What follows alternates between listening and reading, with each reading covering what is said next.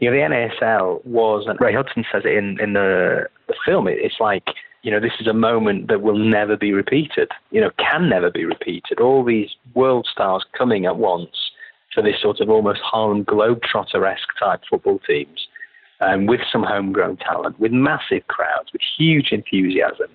Yeah, it's a huge thing in football history, even though we mocked it back then as English people. I know, speaking to all the football players that played out there at that time, who were top players in the English leagues, they preferred their time out there, out in America, because the sun shone, the crowds were great, the enthusiasm was massive, and by comparison, England was awful, absolutely awful to play in. Decrepit stadiums, you know, hooliganism all the time, you know, teams not being that good, and they went to America and sort of almost threw their shackles off and enjoyed it. And that's what attracted George at the beginning, was to be able to, you know, to literally throw off his shackles and enjoy football again. Welcome to Good Seats Still Available, a curious little podcast devoted to exploring what used to be in professional sports. Here's your host, Tim Hanlon.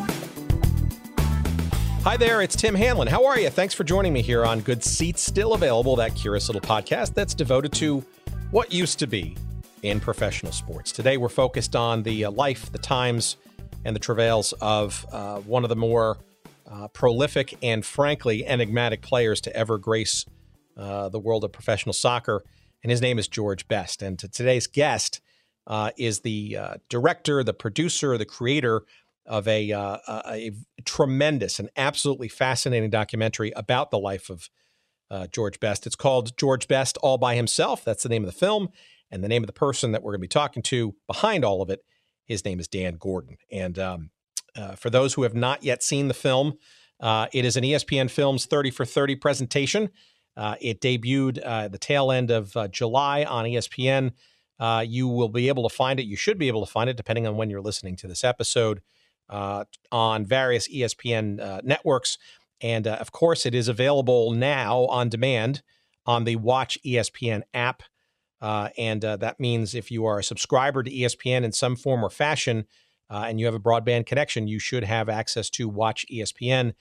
And there is where you will find George Best all by himself. And I do talk up a lot of great books and movies and stuff, but I have to tell you that this one, the first 5 minutes alone of this film is a tremendous, jarring and engaging, engrossing a few minutes that will, I guarantee you, not only knock your socks off, but draw you in. And that's even if you're not a soccer fan, if you're not a sports fan, you didn't know who George Best was. The story is just it's hugely impactful. He's a very complex man, a genius on the field, very troubled off the field, and it's a well done and well crafted film. And I can't suggest watching it often enough and soon enough. It's called George Best All by Himself. The creator, the director of it, Dan Gordon, is our guest, coming up in a couple of seconds. Before we get there, some housekeeping. Thank you again for all your incoming comments. We love the enthusiasm you have for the show. We love doing it, and we love to do more of it. And we encourage you, please, to follow us on social media. It's a great way to keep in contact with us and what we're doing. Of course, on Twitter, that's at Good Seats Still. In the Instagram world, you will find us at Good Seats Still Available. You will find a Facebook page devoted to the show as well. Look for that. And if you forget any of those things, of course, you can go to our website, the sort of hub of all things forgotten sports and this show. And that's called, the website, of course, is goodseatsstillavailable.com. Thank you for visiting early and often. And please follow us in all those places. Rate and review us in iTunes or wherever you're allowed to rate and review such shows. All those things add up to more and more good karma and the ability for us to share some of these great stories and remembrances in the months and hopefully years to come. So thank you for all of that. That's all I got, I guess, for that. So let's waste no more time. Let us segue immediately to a great conversation with our friend Dan Gordon, extraordinary documentarian, and the life and times of George Best, and he, the creator of George Best, All by Himself, coming up now here on The Big Show.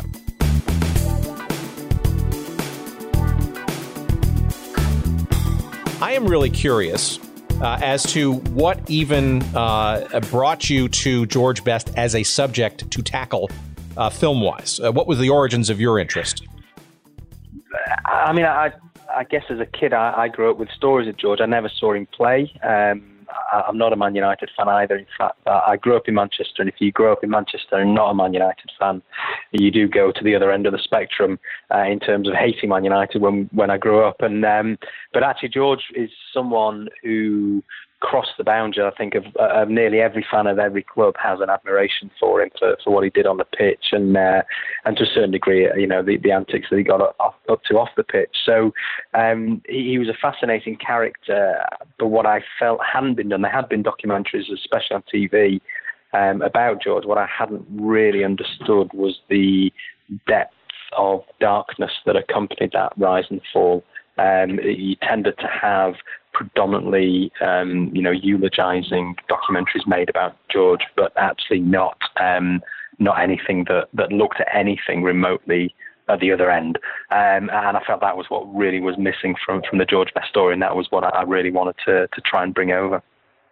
And that's really what attracted me to George. Now, are you, by trade, though, are you a documentarian? Are you a filmmaker? Give us some sense of your professional capabilities entering this. I guess documentary filmmaker. This is I believe this is my 15th feature documentary. I've been making docs of sort of 90 minutes and over since 2001. I started off in making a film in North Korea about the North Korean soccer team from the World Cup in '66. I've predominantly used sports both as a background and a subject matter, to try and tell bigger picture stories. And George was certainly a way in to do that. Much I love him, and much I love the archive that accompanies him. I felt this was a deeper story to tell than just a soccer superstar. All right. So before we get into some of the subject matter, I really am interested sort of in the process by which you approached this, right? So as a documentary filmmaker, how do you approach a arguably larger than life figure in George Best, and also at the same time try to tackle some of those deficiencies perhaps that you may have seen or not seen in other film and or works about his life? I think there were two things that really attracted me, and that was the archive and George's voice, and they were the two things that I tried to sort of get deeper in terms of the approach to the film. A lot of the archive, you can go up on YouTube and you can look on any number of TV documentaries. It tended to be the same archive that was being used over and over and over again, and I felt that we needed to have the sort of the time and resources to dig that out and to tell a much bigger story of George than what had been before. So my approach was to try and be as deep and as definitive as possible. And the other thing was George's voice himself. And obviously, he died now getting on for 12 years ago, and he'd done many, many, many interviews. But I really wanted to have his voice in there, and for him to tell the story as best he could. So my approach really was to try and trawl the archives to find both the audio only interviews or the actual sit down interviews that he would do, and try and go through all those and try and pick the moments where he's a lot more open. The stories, George Best was the sort of person that was always talking about himself at some point in his life. But what I found was that he was a lot more open about the deficiencies in his life when he'd just been through a dark period. So if he'd just been into rehab, or if he just tried to, make a second go of it in a marriage or something like that, he tended to be a lot more open and honest with his interviewer. And that's something that we discovered as we did the research. Yeah, and obviously we are referencing, and we'll continue to reference, this is the movie that Dan Gordon has put together. It is debuting on ESPN. Depending on when you're listening to this, that's obviously sometime later this week on the 20th of July, but is also airing on a number of different other ESPN platforms, including Watch ESPN, which is always available on demand.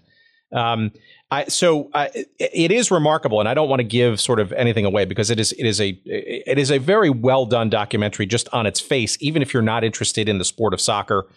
or maybe didn't even know who George Best was. I think it is that compelling. But it is remarkable, to your point. Some of the footage and the audio that you use throughout the film is quite stark and honest and surprisingly available, I guess, or incorporated. It is almost like George is writing the story for you in so many respects. And I was flabbergasted by, just to the point of how much honesty and openness that he did provide through those recorded works. Yeah, and often it was a cry for help, but it wasn't recognized as such, and it wasn't seen as such. But we found, so much of him where he's clearly telling a story that he's told a million times over, and he's speaking as if he's really bored. And those testimonies didn't make it into the cut. But yeah, he is. The aim was from the beginning that he would be telling his story almost from the grave, and you always you have that as an idea or a theory, but you never know whether that will come off. But again, I felt it was very important. We can get his closest and his nearest and dearest to tell us the story of George, and they can be maybe critical of his darker moments. But actually, if he's telling you himself in the most honest way, then that's much more powerful. So we were looking at his interviews with that in mind, for him to confirm what other people were saying, and actually then replace other people with George in the film. See, as an American soccer fan for a long time and long suffering, and yes, we do exist and have existed for some time.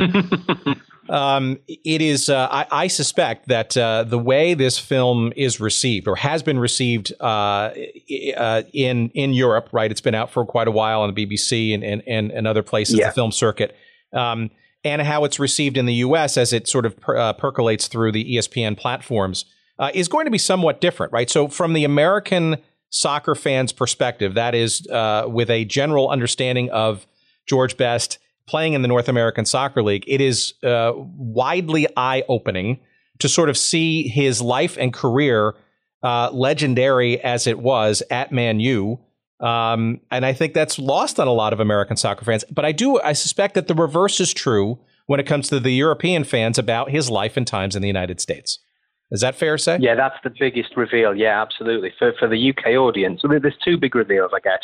For the UK audience, the big reveal is the life and times in America, and actually how, in trying to get away from it all and trying to get away from the press attention and trying to start a new life and basically hanging out on a beach in LA, it then spirals out of control by the time it gets to San Jose via Fort Lauderdale. So that's a real eye-opener, because we don't really, as a rule, that's not really the stuff that we see on clip reels of George.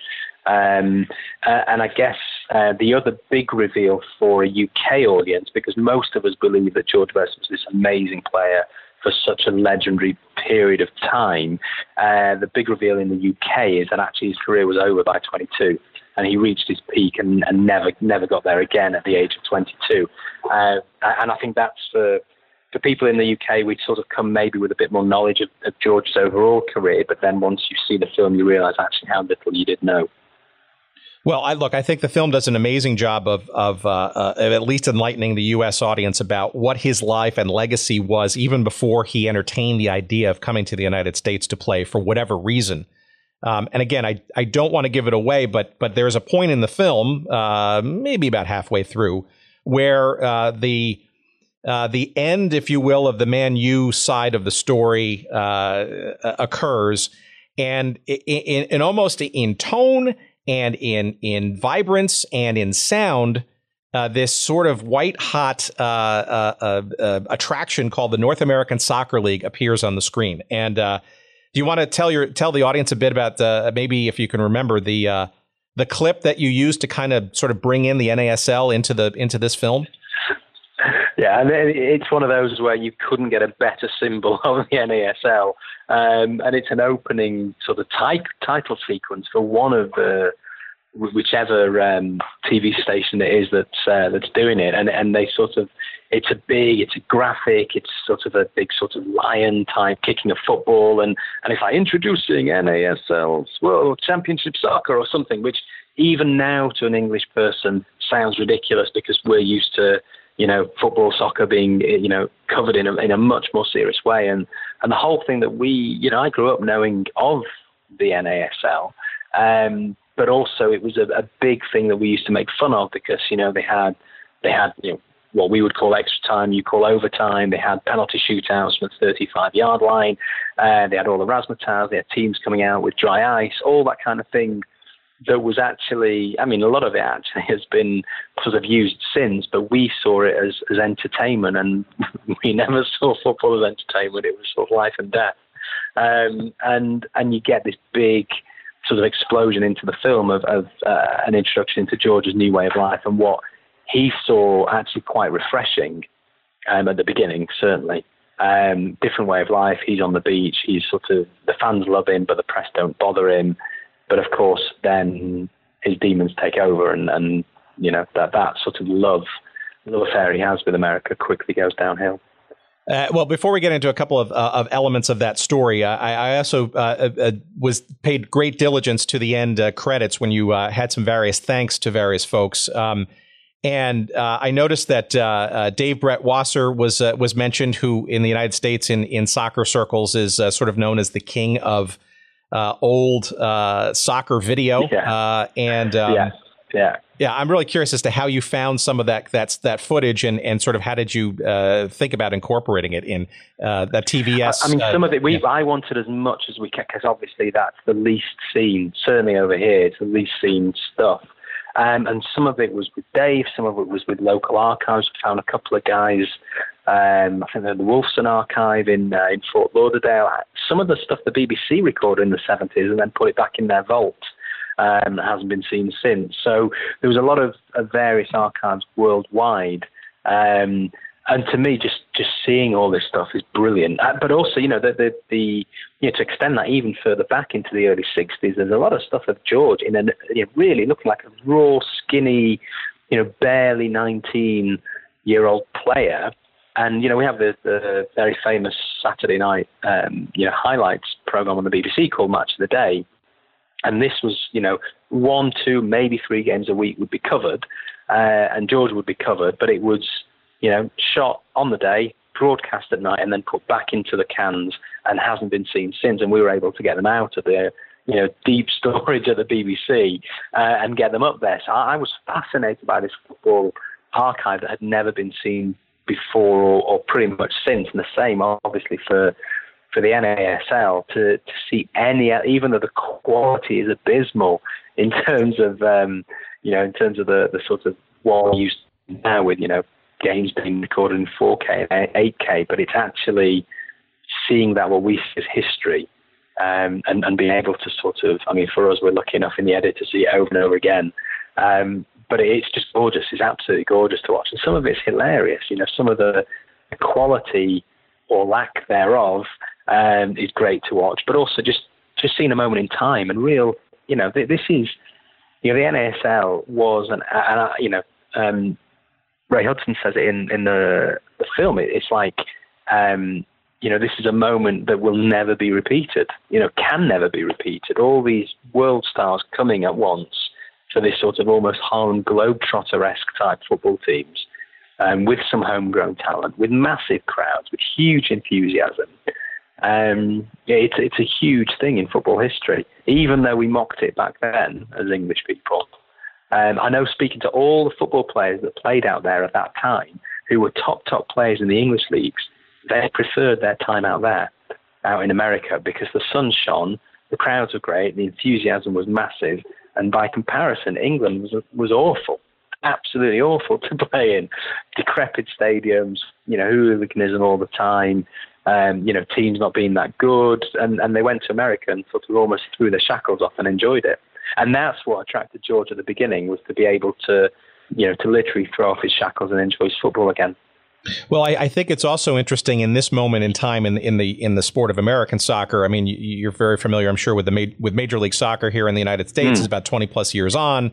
It is still not nearly the level of the English Premier League or any of the great European leagues, of course, but the substantial growth and roots and stadia and television coverage. It's You couldn't even imagine, even in the heady days of the North American Soccer League, where this sport is going.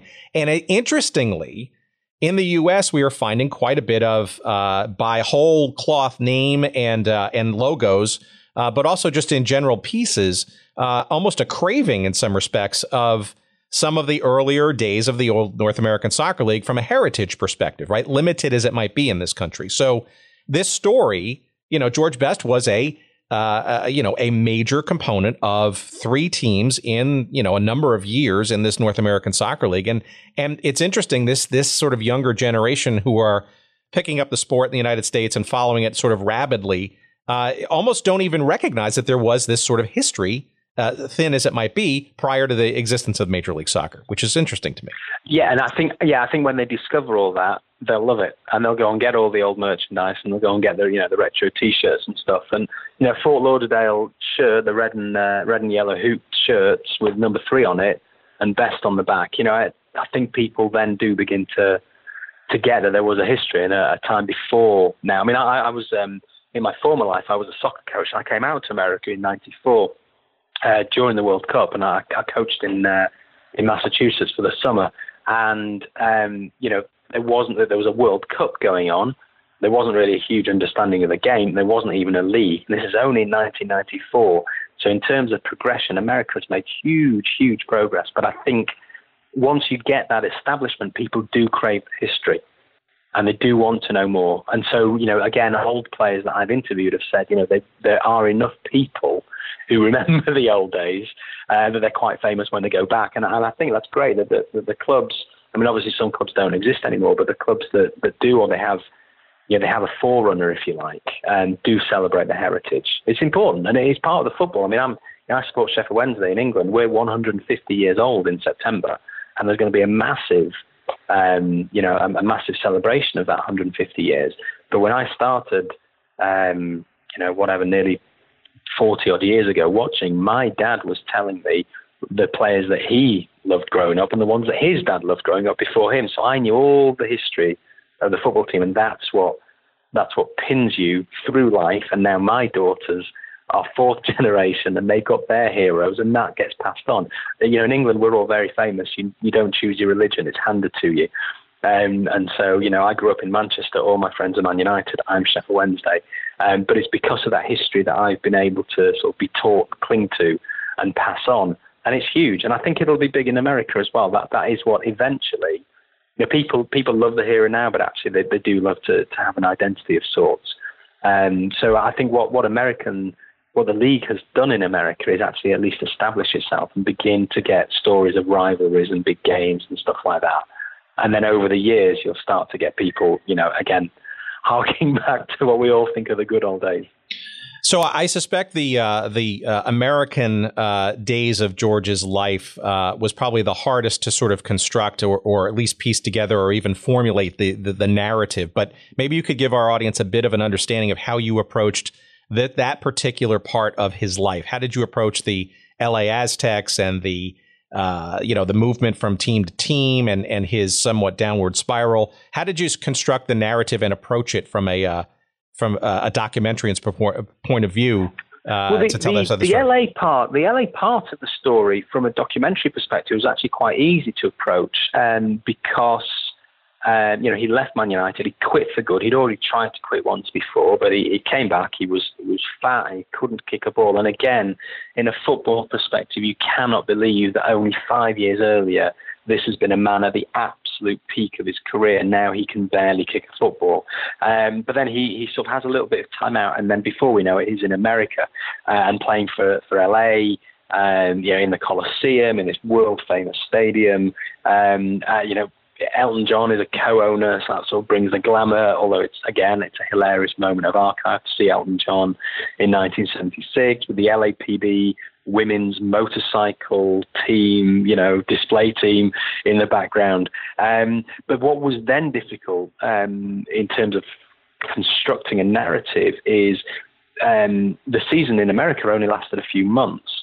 And so what people would do was to go out at the end of the English season, play a little bit, which also then fed into the English season, and they sort of overlapped. So actually what George was doing was playing for playing for LA, playing for Fort Lauderdale, playing for San Jose. But in the meantime, he was also doing minimal contracts, 2, 3, 6-month contracts with other teams.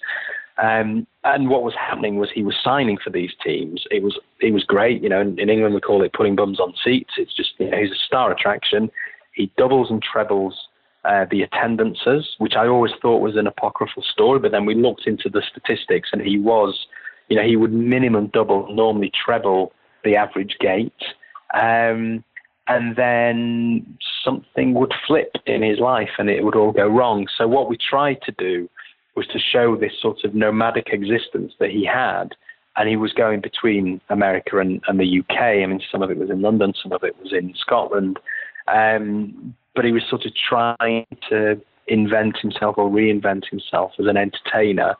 But it was almost like the circus coming to town then, by that stage.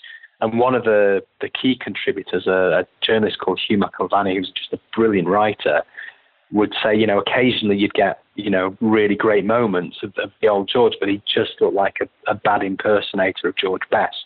And I think that's when you realise how far he's fallen, how far his star has fallen. But it was a very difficult thing to try and get, you know, focused on the US story. But I think it's very symptomatic of George, that the US side of his story is very symptomatic. It starts brilliantly.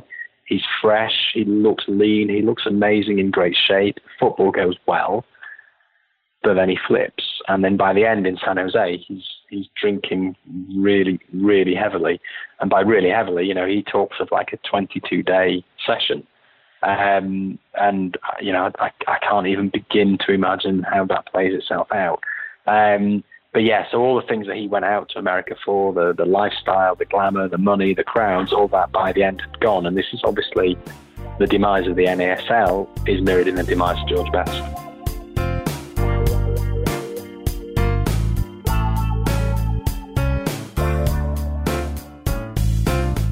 Okay, friends, sorry for the interruption. Just wanted to quickly remind you that today's episode of Good Seats Still Available is brought to you by our friends at Audible, the premier provider of digital audiobooks with over 180,000 titles to choose from in just about every genre you could think of. Audible titles play on iPhone, Kindle, Android, and more than 500 devices and MP3 players for listening anytime, anywhere. And for a limited time, my audience can listen to a free download of any book that they choose, as well as get a 30-day free trial when you go to audibletrial.com/goodseats. That's audibletrial.com/goodseats. And you can choose from over 180,000 titles, as we said, including one that I'm listening to right now. It's called The 10-Gallon War by John Eisenberg. That's the story of the NFL's Cowboys, the AFL's Texans, and the feud for Dallas's pro football future.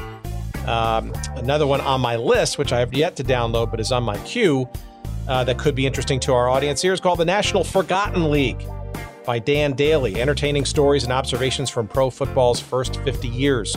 Those are just two of the many thousands of titles to choose from, and not just in sports history, but you name the genre that you might want to listen to, and Audible's got it. By the way, two guests perhaps that we'll have on the show, hopefully sometime soon. But again, go to audibletrial.com/goodseats for your free 30-day trial, as well as your free audiobook download to try it out for yourself. Again, that's audibletrial.com/goodseats. And now, back to our conversation.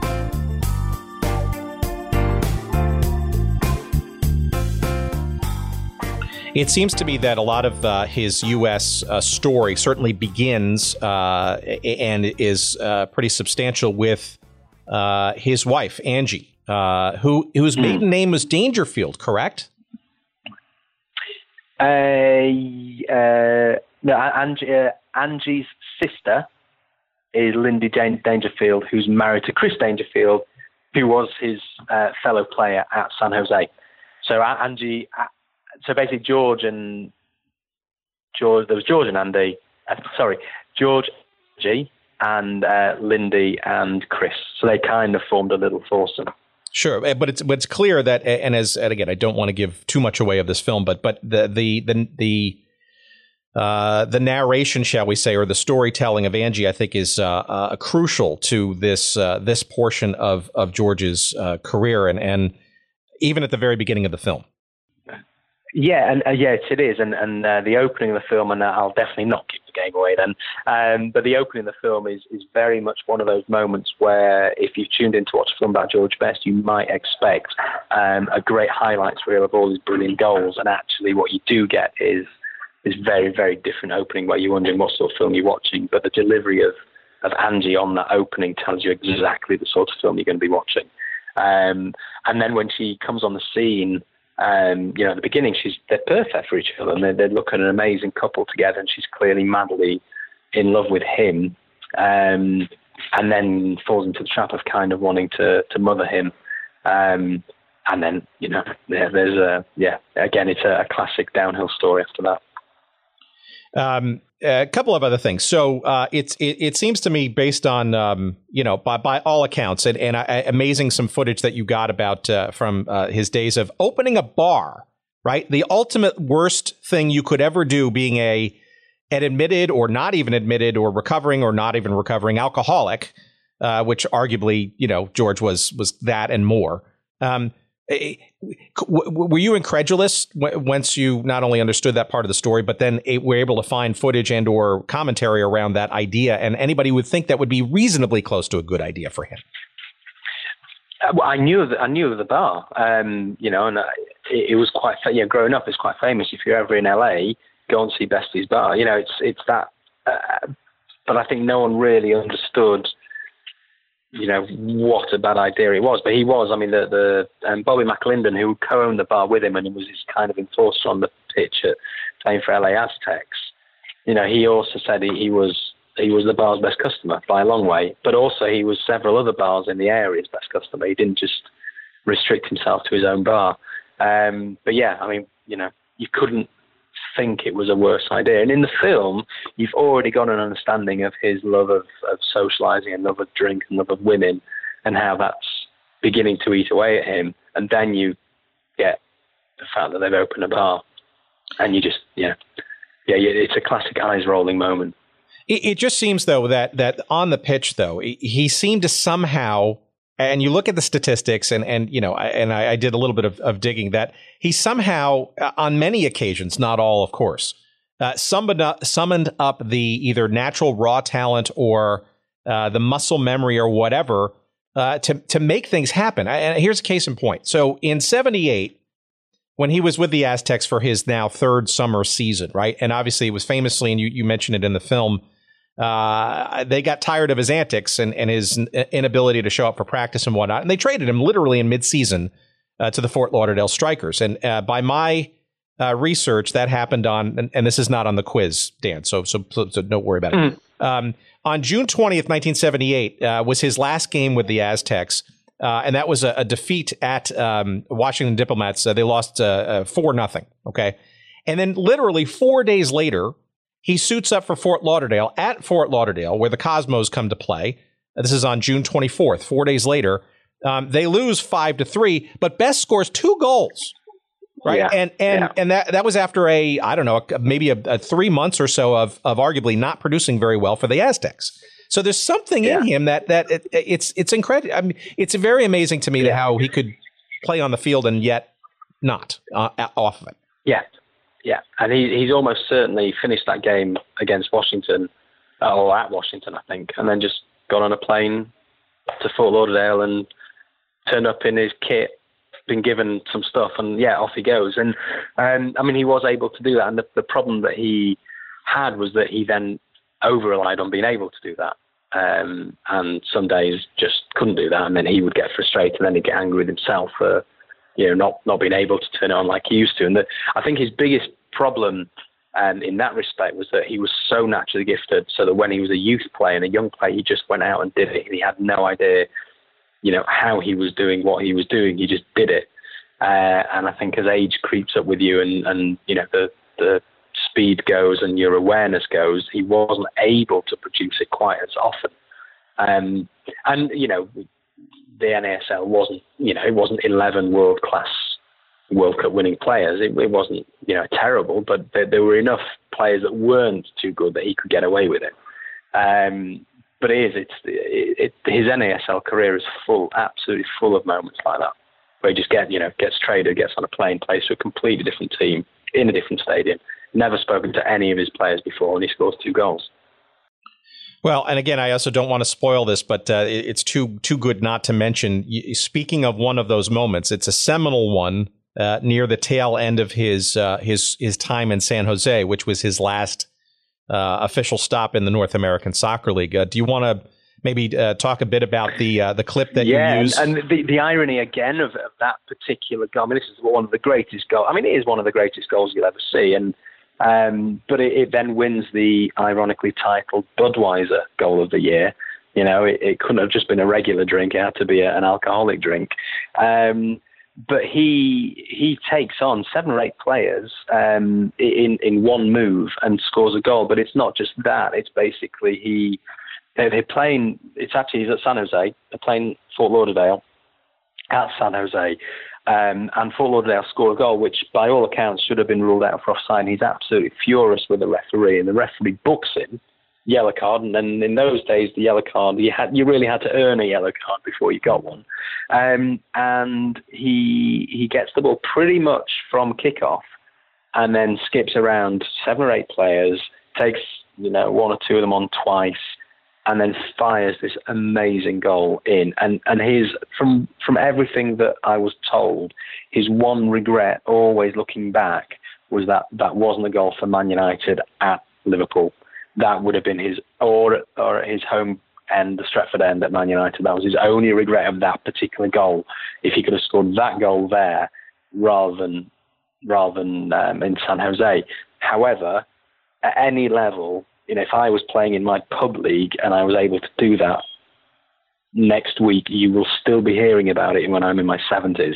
It's an exceptional display of skill, because to do it at any level is amazing. But it's just one of those goals, and you kind of realise that yes, he does have it, and yes, he can turn it on, and yes, he still does have this little moment, genius here and there. But then you still end up, certainly as a football fan, and I think most people watching the film have thought this. It's a real what if? If only, if only he'd done this or that or the other. He could have done this. Really, in 1978, 79, he should still be doing this in England for Man United. He really ought to be. He's only 32, 33 years old. He should still be playing at the very, very top, but of course he's not. So that goal was July 22nd, 1981, and it's available widely on YouTube, but it's worth seeing that. It was 81, you're right, because the other thing as well that year was that's the year before the World Cup in 82, and there was Northern Ireland qualified, one of the very, very few occasions that they qualified for the World Cup, and there was a massive discussion nationally in the UK, but particularly in Northern Ireland, about whether they were going to recall George Best for the World Cup, because all these great players the world over, whether it was Cruyff or Pele or Beckenbauer, whoever, were all amazing players, but they also played at and won the World Cup. But Best never even played in the World Cup, and it was always considered this big question mark over his career that, well, we've never seen him at World Cup, so he can't be considered one of the world's greatest. And then the 82 World Cup was coming. He scores this amazing goal. But then, as we find out in the film, he then, off the back of winning this Goal of the Season award, he goes off on a 22-day drinking session. And the Northern Ireland team manager just decided that it just wasn't worth the distraction, the inevitable media distraction that would accompany George Best going to the World Cup. And when you realise that you don't go to the World Cup not because of your ability, but because of the baggage you bring to the situation, you realise how far he's fallen. So it's a real bittersweet moment, really. It's a great demonstration of his skill, but it's also a demonstration of his self-destruct button. Well, he certainly was self-aware, and again, you elegantly use his own words to emboldened and forward the narrative. He basically admitted in one part of your film where he said by the time he got to San Jose, he noticed that all the best players were leaving, right? And obviously you could hear sort of more of the depressive sort of couching of the situation. And it also seemed too, Angie comes in and says that, it seems that San Jose, perhaps of any of his stops in the NASL, truly went out of their way to try to make him a better and whole person beyond just being a player on the pitch, right? To the extent of he's got problems, and we got to figure out ways to be of help on a more holistic basis. Is that fair to say? Yeah, that is, and it was more. There was an understanding of a duty of care more at San Jose. I think Fort Lauderdale tried to help him, but really didn't know how and didn't have the tools. San Jose at the time was owned by Milan Mandaric, who coincidentally later owned my team, Sheffield Wednesday. But Milan Mandaric was another father figure for George. It's not in the film, but he basically took him under his wing and tried to, if not get him fixed, at least put him in the right place to try to get him fixed. And I mean, Callum Best, George's son, his middle name's Milan, after Mandaric, the owner at San Jose. So there was this understanding, and I think that the US sports franchise were a lot more equipped generally to deal with these kinds of issues. It's only in the last 10 years or so that the UK clubs, the Premier League clubs and other sports have actually understood the mental health issues around their stars. So I think he was quite ahead of the curve, Mandaric, in terms of how he dealt with Best. But yeah, he does certainly sort of pay tribute to him in the film. And Milan Mandaric, somebody definitely we'd like to get on this program at some point, because for those soccer fans with deep understanding and knowledge of the history of the game know that Mandaric was one of the early and often unsung pioneers of the old North American Soccer League, and even in the days prior to the NASL's creation. A couple of quick things before we run, Dan, and I do want to thank you again for your time. This has been fantastic so far. I notice a few other names mentioned in the thanks of the film. One of which that stood out to me, one of whom stood out to me was Rodney Marsh, and I think Rodney, arguably before Best came over to the United States, was probably a figure that was probably a partner in crime, so to speak, I guess, when Best was still playing in the UK. Was Rodney part of your original narrative for his stateside exploits, or obviously Ray Hudson? He was, and the unfortunate thing is, and this is the problem of sort of filming on different continents. We had an interview lined up with him in London. He had a family issue on the day of the interview, couldn't make it, was getting on a plane the following day to Tampa. We weren't in Tampa at that time. Then when we came over to Tampa, he'd had to come back to the UK. And then as soon as we came back to the UK, he was back over in Tampa again, and we never were anywhere near each other. We always thought we would get an interview with Rodney at some point. But in the end, I kind of felt that actually the film, not that it doesn't need him, because I think he's great. I knew both Rodney and George when we were all working at Sky Sports together, so that in terms of getting the interview wouldn't have been a problem. But he certainly knew him best and fairly closest, I think, as well. And it was a relationship they had together. They had a very similar attitude to how to play the game, how to enjoy the game, how to have fun. If you're a defender, they must have been hell to play with on the same team because they were too busy having a laugh and trying to take on other players. But I suspect if you're a fan of any team that either of them ever played for, they're the ones that you'll remember watching. There's a very famous game in England when Fulham play Hereford. It happened to be covered by the UK TV cameras.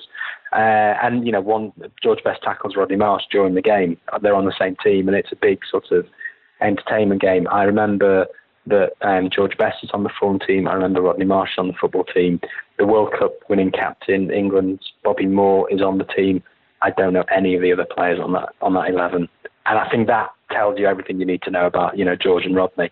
You knew that they were playing. You didn't really know any other players on the pitch. Well, Rodney's also on our short list, and obviously lots of amazing stories from his Tampa Bay days too. So maybe we'll get a couple of trade a couple of notes and get a few questions. Yeah, he did the last interview with George. George was on his talk show just 2 months before he dies, which is in the film.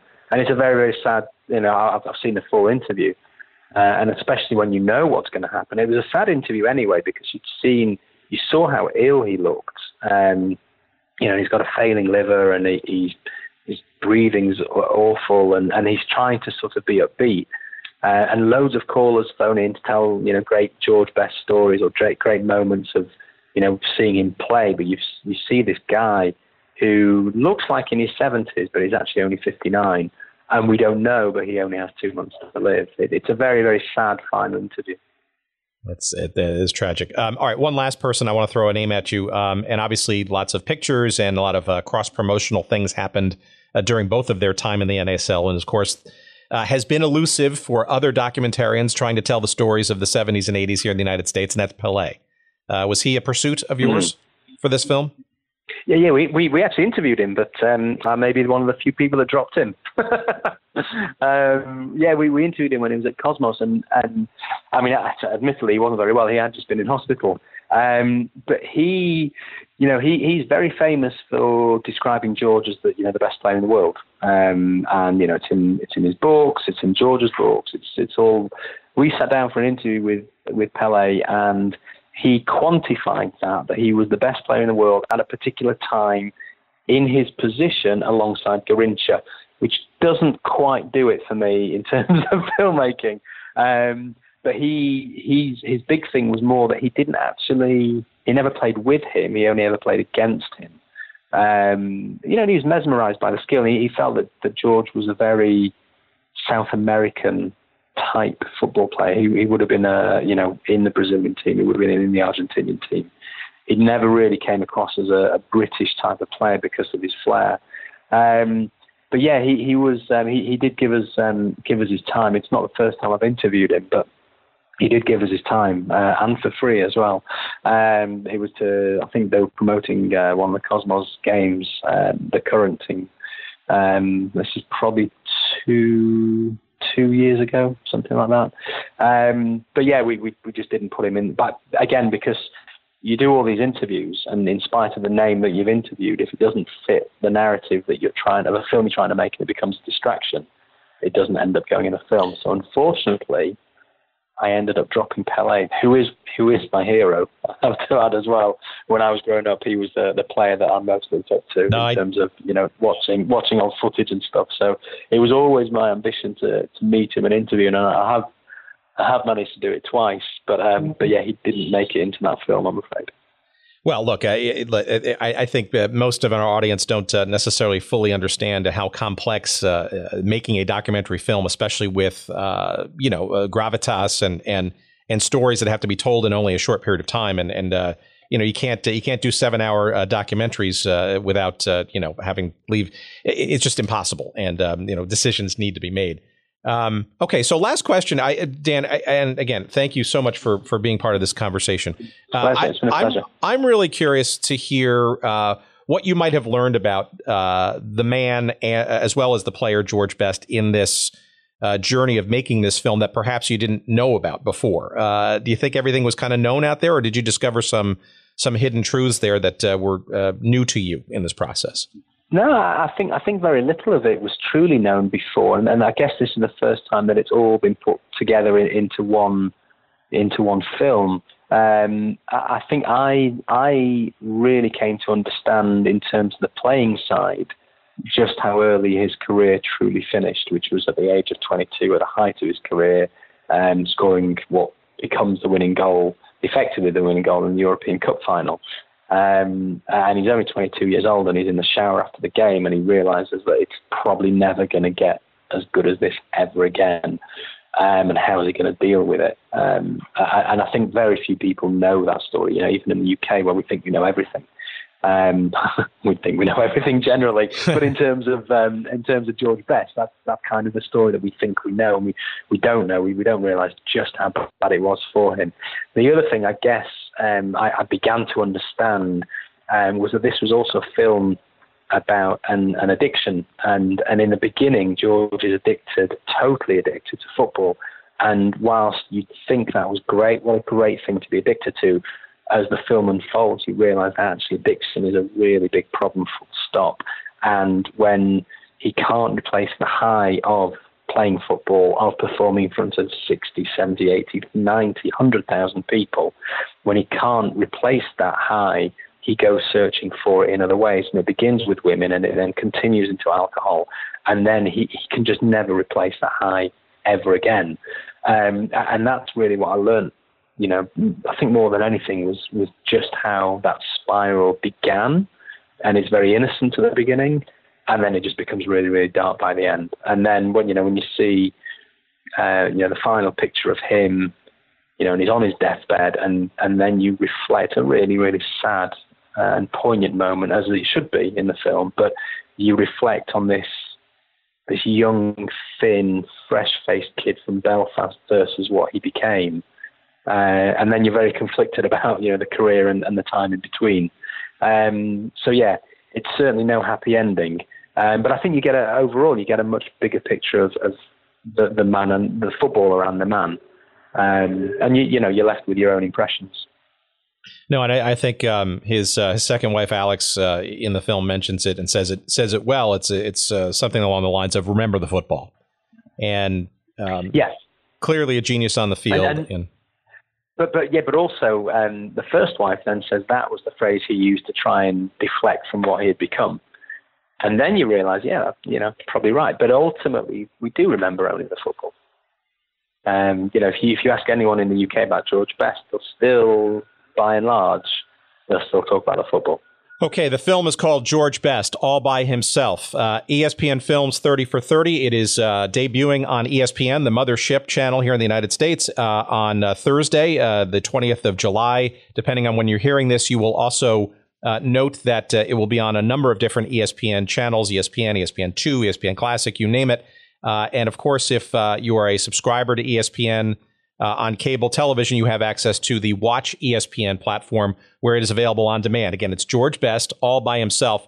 And our guest for almost an hour, and generously so, has been the director and the creator of the film, Dan Gordon, who I thank tremendously for taking time out to explain to a U.S.-based audience some of the magic of George Best the man and the making of the film, which is itself magic, and I highly recommend.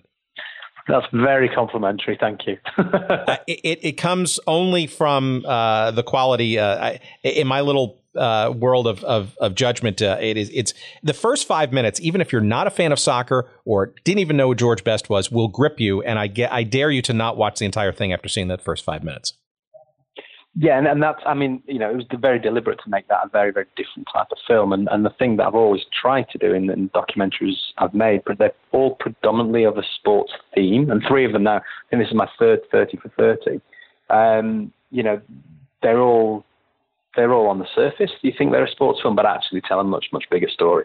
I again, highly recommend it. And I thank you, Dan, for your time. And I wish you great success with it and other projects to come. We look forward to hopefully staying in touch. Thank you very much. Take care now. Cheers.